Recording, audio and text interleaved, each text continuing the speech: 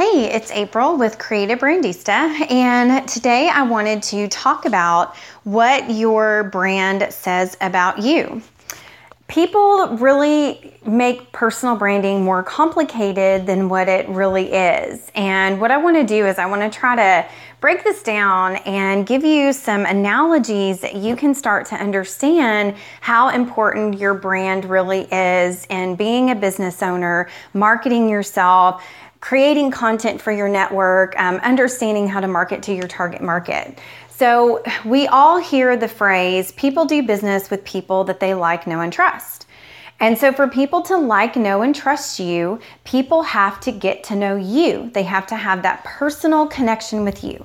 Not your product, not your services, not your business, not what you do. It is all about people connecting with you, for people to see that you are that person who is going to solve their most desperate problems that they have in their life. And when they know that and they feel that and they have that connection to you, they will open their hearts and wallets to do business with you. So what I want to do is I want you to think about, when it comes to your personal brand, we all have a brand already established. I think that's where people really confuse. It's like, well, I don't know what my personal brand is. You already have a personal brand. It's what your personal brand is currently conveying about you. Are you leveraging it the right way? Are you sharing yourself the right way to people? The content that you share on social media, is it more about you or is it more about what you do?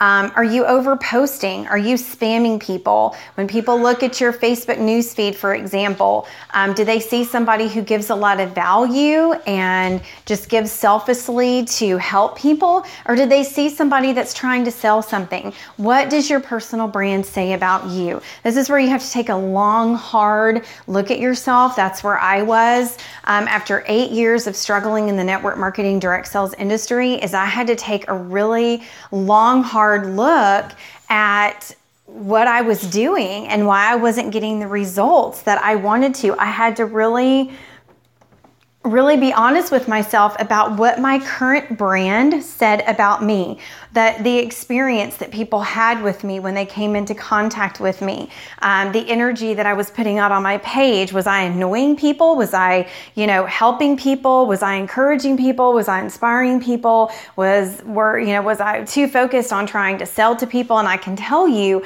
that for 8 years, I was totally trying to sell to people. It was all about what I was doing. It was all about the products and services that I had. And it's not because I wasn't trying to help people, but I did not understand the value of giving and showing people that I had so much going on in my life, other interests and passions and things that I loved, and letting people connect with me from that place. And then when that trust was built, sharing what I do. And I definitely was not following, any kind of 80-20 rule.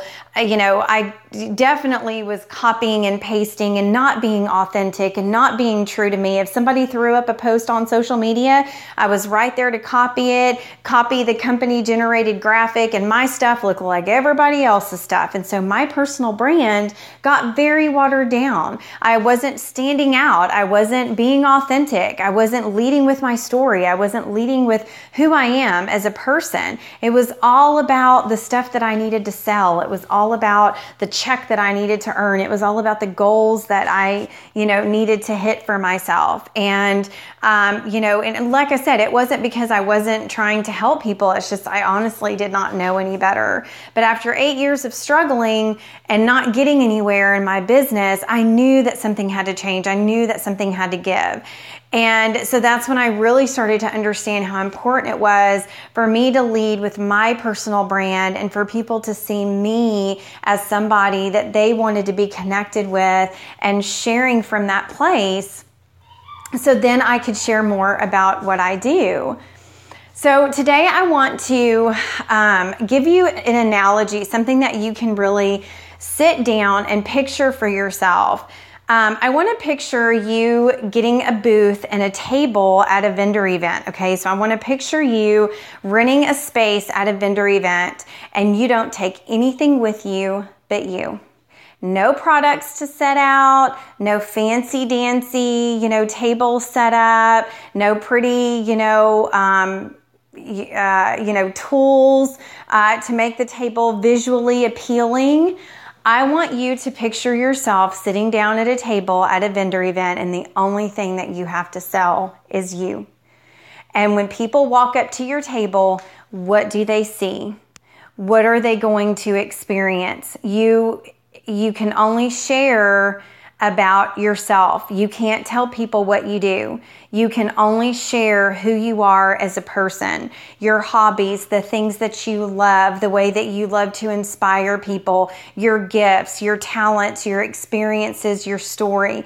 What are you going to share with people to make yourself memorable? What are you going to share with people to make them want to get connected with you? To make them want to be a part of your tribe and to have that experience of getting to know you more, so that when that trust is built, you can reach out from underneath the table at the appropriate time and take out your stuff.